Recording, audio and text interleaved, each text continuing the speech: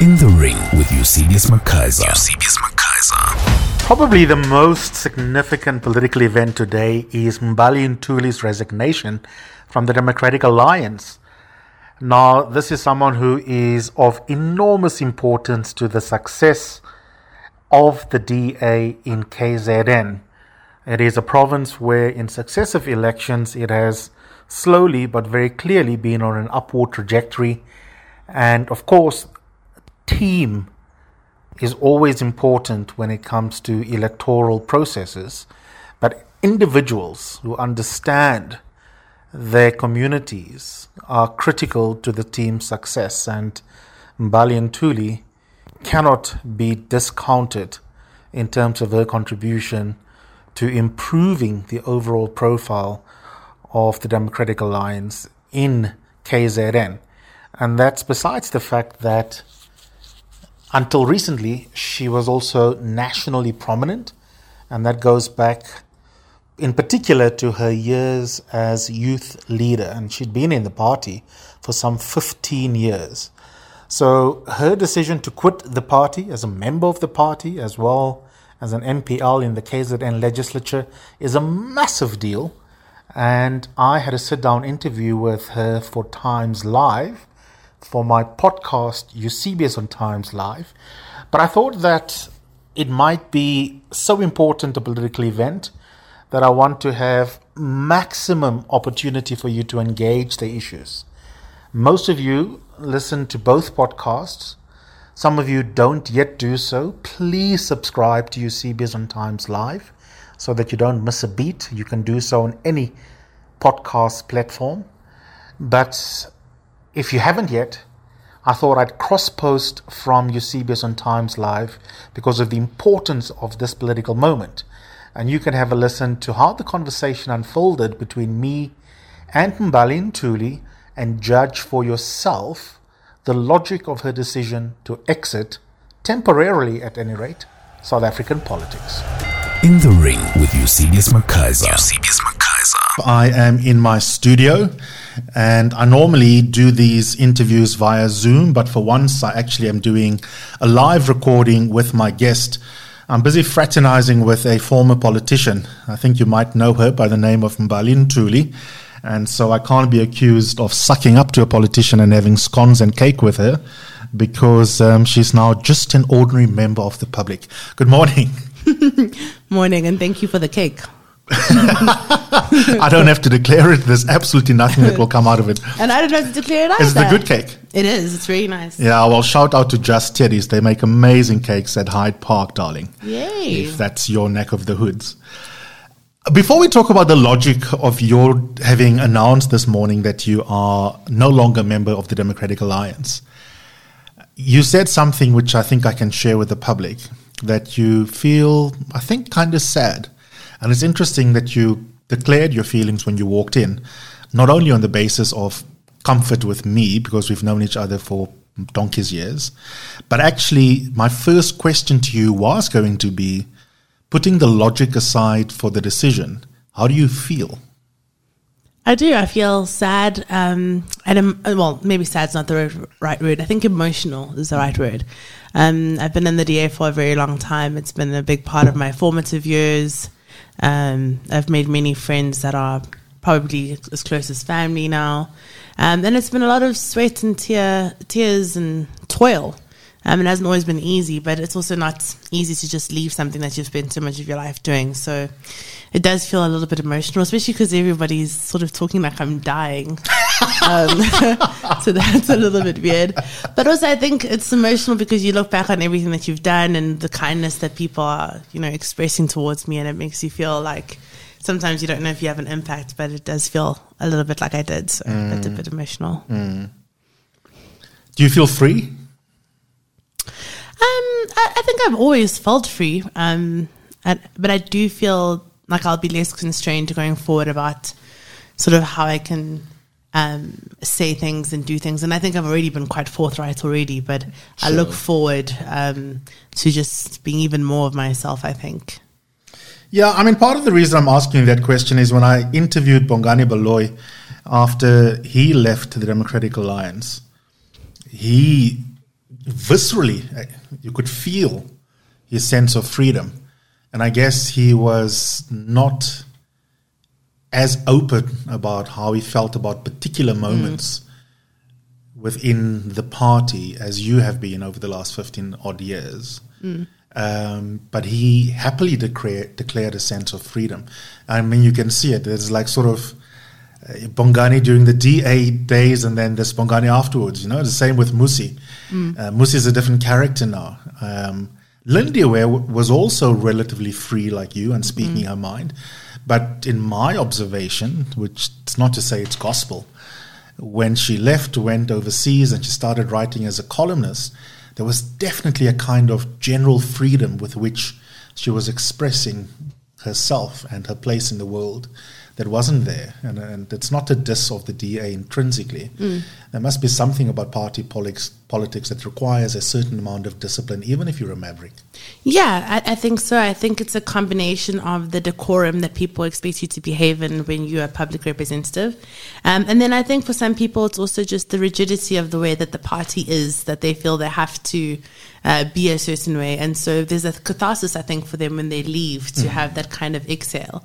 And I think, you know, maybe sometimes I shouldn't have, but I think I've exhaled enough that this feels more to be more myself, but it's not a new feeling, I think. I think I've been quite open most of the time. Look, there's a lot of important questions I must ask you in our allotted 20 minutes. And we will get to your record that you are rightly proud of. And I thought it was interesting and appropriate for you to cite your record in your statement that you released this morning. Because many people, women in particular, are often unduly shy and excessively humble to a fault in articulating your achievements. People also want to know what next, of course. But let's get to the real reason people are listening to this right now is why did she leave? Yeah. And there will be speculation. There will be your stated reasons, and then there will be people speculating about, quote unquote, the real reasons. Let's start firstly with your official reasons before I ask you Chachra questions. Well, I mean, officially and largely personally, I think I'm just in a trajectory and a personal growth journey that I want to explore a lot more things. I think I want to have more freedom to do a lot more than I can do in a political party. And I look at people that are older than me in some of the political parties, and it scares me that they are too comfortable with the way things are. And I just feel like my mind was going to atrophy if I stayed there. And it would have been easier to just sort of continue being in a cushy seat in Parliament and doing the bare minimum to get by because the bar is so low in this country. But I'd like to challenge myself, and I'd like to think that politics isn't a job for me. And as trite as it is because of the way politicians act, I feel it's a calling. So I want to do something that's more aligned with my purpose, and I want to challenge myself to see if the stuff that I think of how we can maybe reimagine politics or reimagine the way that civil society acts in the country is possible. So I don't want to just be sitting around doing the easy thing. But there are two parts of your statement that give us a sense of where an actual push factor or two might have crept in.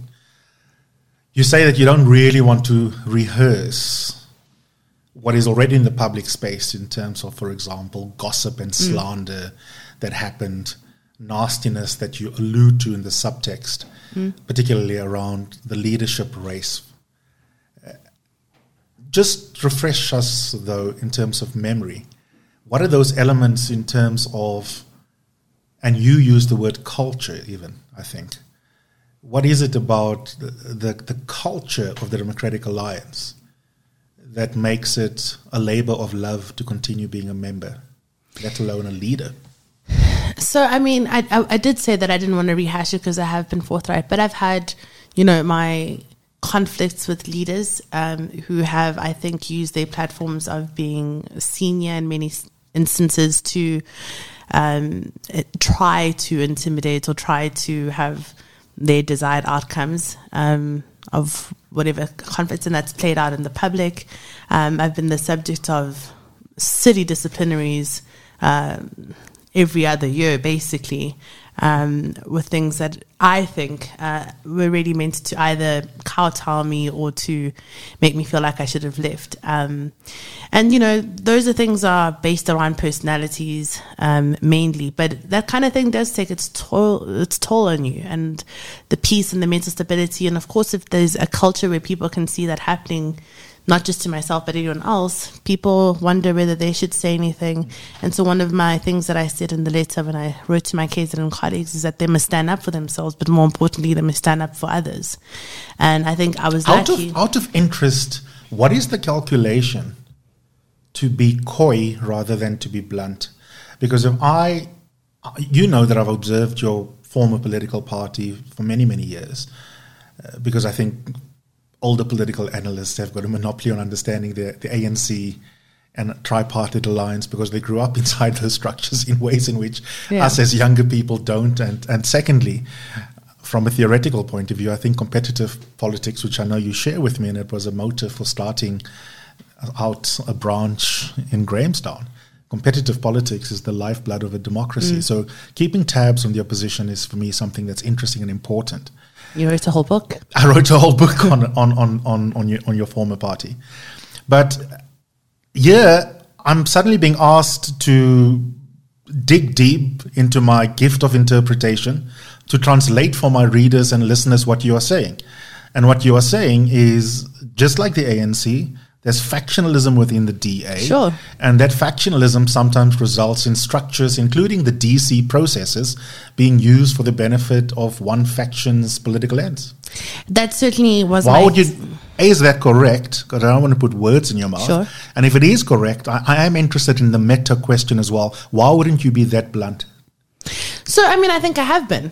My entire leadership race, I said very explicitly that I think that the DACs and the FLC are weaponized against particular people, usually people who have a diversity of views that aren't aligned with the leadership of the time, with the national, provincial, whatever structure, and that it's been bent to do that at the expense of killing the culture in the organization of people feeling that they can have those views.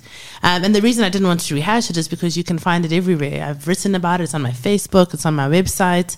And anyone like yourself who obviously follows, I would just think that they know it. But I'm also trying to leave on a gracious note and not, really get into that kind of mud, because then we start having to sling a lot of things around. And, I keep all my receipts, so if somebody wants to say something that's incorrect, I'll be very I'll be very sure to correct the narrative. But there's not much of a need for me to say it now. But yeah, that was the most gracious political blackmail I've ever heard from a former politician. No, I delete nothing. But yeah, for me personally, there's a part of it of just feeling that maybe I've also reached my ceiling, because now you have this. Well, that's through here. You have this on your back all the time. But more importantly, I also just think it's time. And what's the saying about a dancer knows when to exit the stage? And I hope that people in the DA also take that. A couple of quick questions before we transition. I'm such a nice person. I want to make sure we finish this conversation. I'd rather have you for an hour, but so that you can do your other media blitzes for the afternoon. So a couple of quick questions before I get to the next big question. Would John Steenhuisen be a really cool and effective South African president? I don't think so. My view of John as a colleague is that he's done well in parts of his career. And as I said when I was running against him, I don't think he has the temperament sometimes to be somebody that could lead South Africa. And so, but maybe he will be on a personal growth journey himself. And that's not to denigrate him or his character.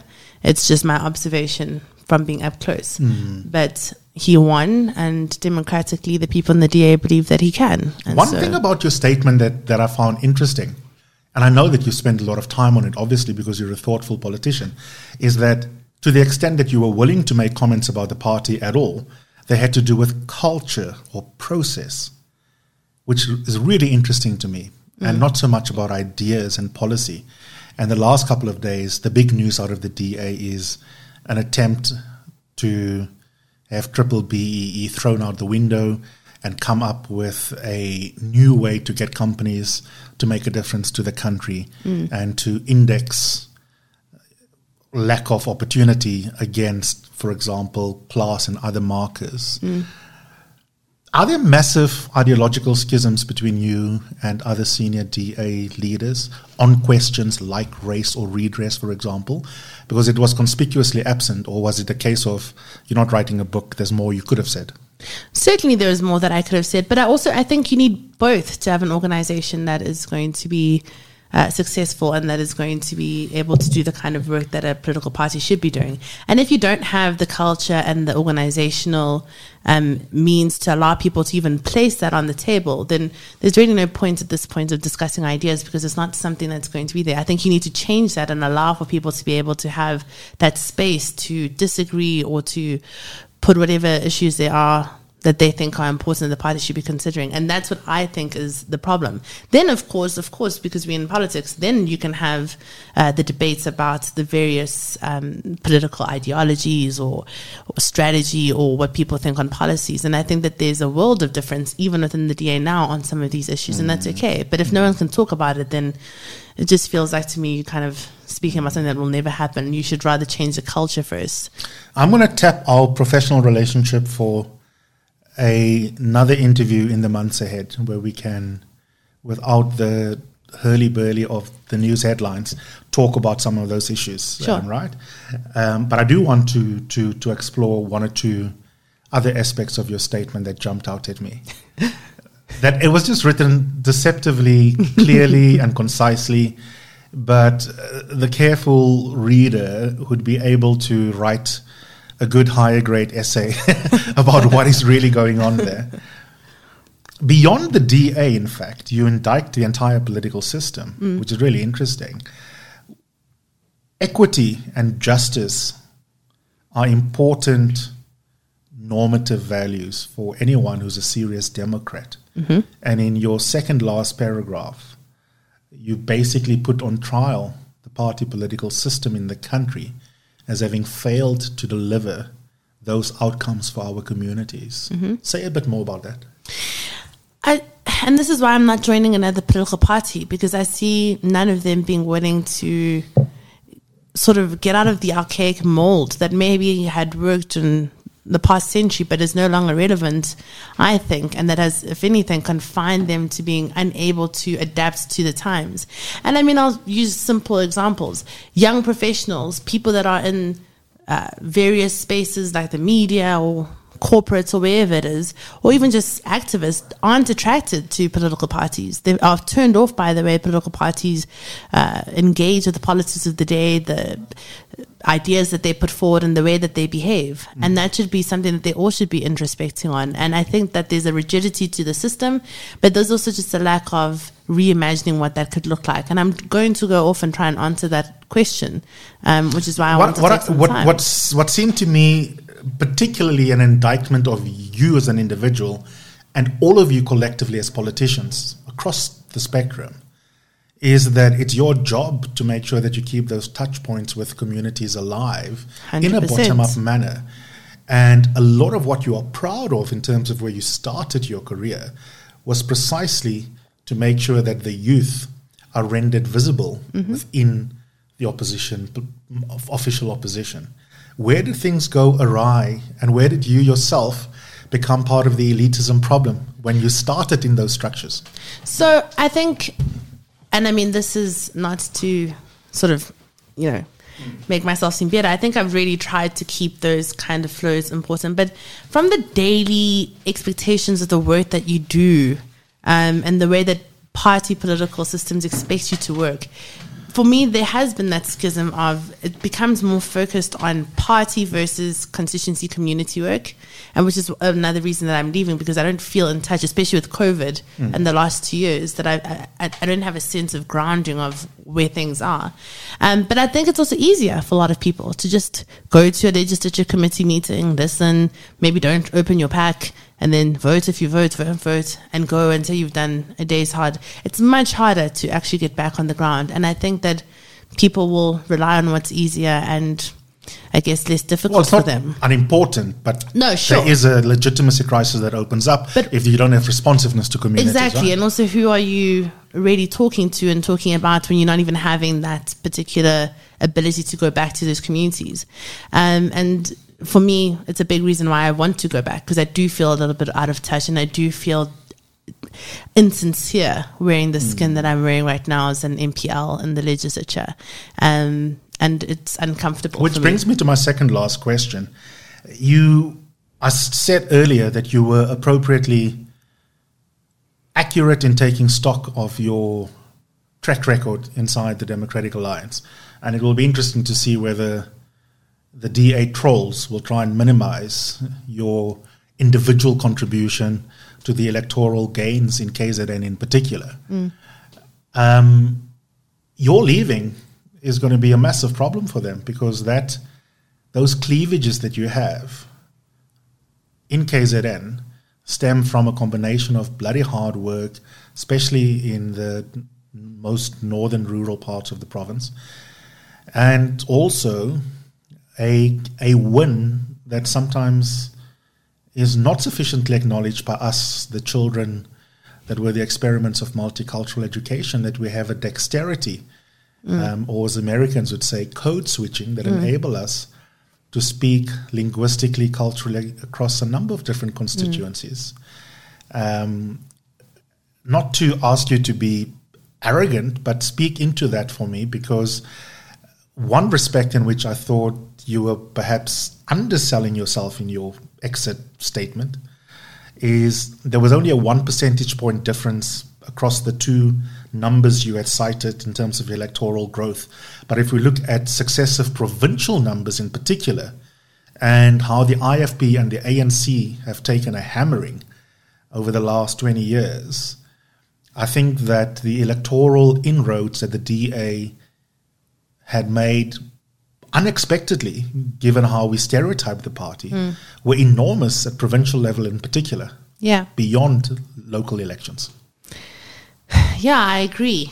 And I think for me, that was also one of the hard things, particularly with what happened to my former constituency, Mkhanyakude, in 2019. It was very heartbreaking for me to see all that hard work be reversed, I think, by a lack of strategy on the party's part to take rural votes seriously.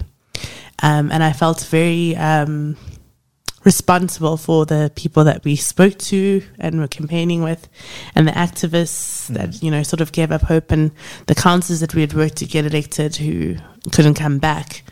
And it was very tough to swallow. But I am very proud of that work, and nobody had done it before in that particular area. But I'm not alone. There were people like Hlangadani Kumbi, who was in Zululand North, also a code-switching person of our generation. You know, people like Zwakele Mwango, who was an exemplary provincial leader. And I think that the DA had such an opportunity to do a lot more there. And it was very difficult, I think, to see some of that disappointment. But I, for me, and it's why I put it in the letter, is something that I'm most proud of. Also because when we first entered the DA, everyone thought we were coconuts that couldn't work in deep rural areas or townships, and that's specifically where I focused on. So I also just kind of like, you know, being a little bit different in that sense. They thought you were fibbing in coming up with your biographical receipts about your family history. So that's been really great, and that's where I want to go back. Which leads me to the last question. Community work does have a strong tradition in South Africa, an incredible long history, including before 1994. It is enmeshed with politics. Community work is political as well. And whether we talk about important historical flashpoints like the mass democratic movement, whether we talk about ward committees that had to supplement for a racist state, how to do social security in our communities throughout the 70s and 80s, the work of the Black Sash, the work of Black consciousness at that level. You know, it really is profound. Tell me what drives you philosophically in how you are conceptualizing community work. Who is the community? And then where will the money come from? And what are you going to do? So I think that's a good question, the community. And it's one that I've been thinking about a lot because I think there's a lot of communities. And I just think of the ones I'm part of. So even, moms in Durban North are a community. Students are a community. People at Varsity are a community. People who are social change makers in their actual physical communities where they are fitting in a need that the government isn't doing are communities. So that's part of what I want to be able to do now is to really, I think, identify what we mean by a community and where you can best utilize those needs. But I'm really thinking at this moment very high level conceptual about putting those communities together and going to them where they are to try and help them, empower them. And I'm going to find money because, I've been here for a long time. I think I've met enough people that have a lot of money. South Africa has a lot of money. And a lot of people want to do good, but they don't know how. And that's going to be the challenge that I set myself is to go out and get these donors and decide how best to utilize it. Have you been fundraising? I haven't been explicitly fundraising, but I've definitely looked at who I think will be amenable, that I have close relationships with, who I know have a lot of money to give and who don't want to give it to political parties.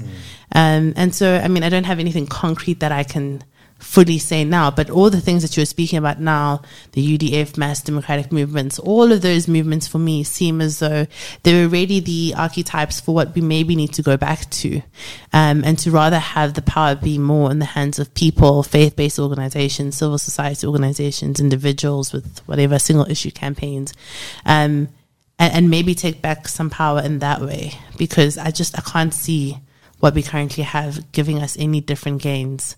And I'm sort of filled with rage sometimes, and I'm just tired of it. And I think most South Africans are.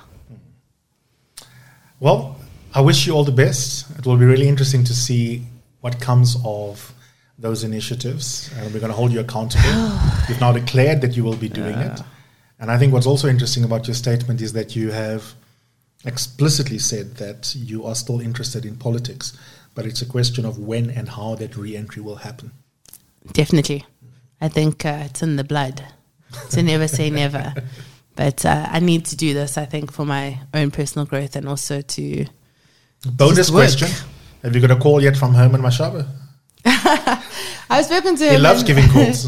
I've spoken to him a lot over the years, but no, not today. You're not interested in a little bit of Afrophobia? Eusebius. Thanks, Mbali. All the best. Thank you.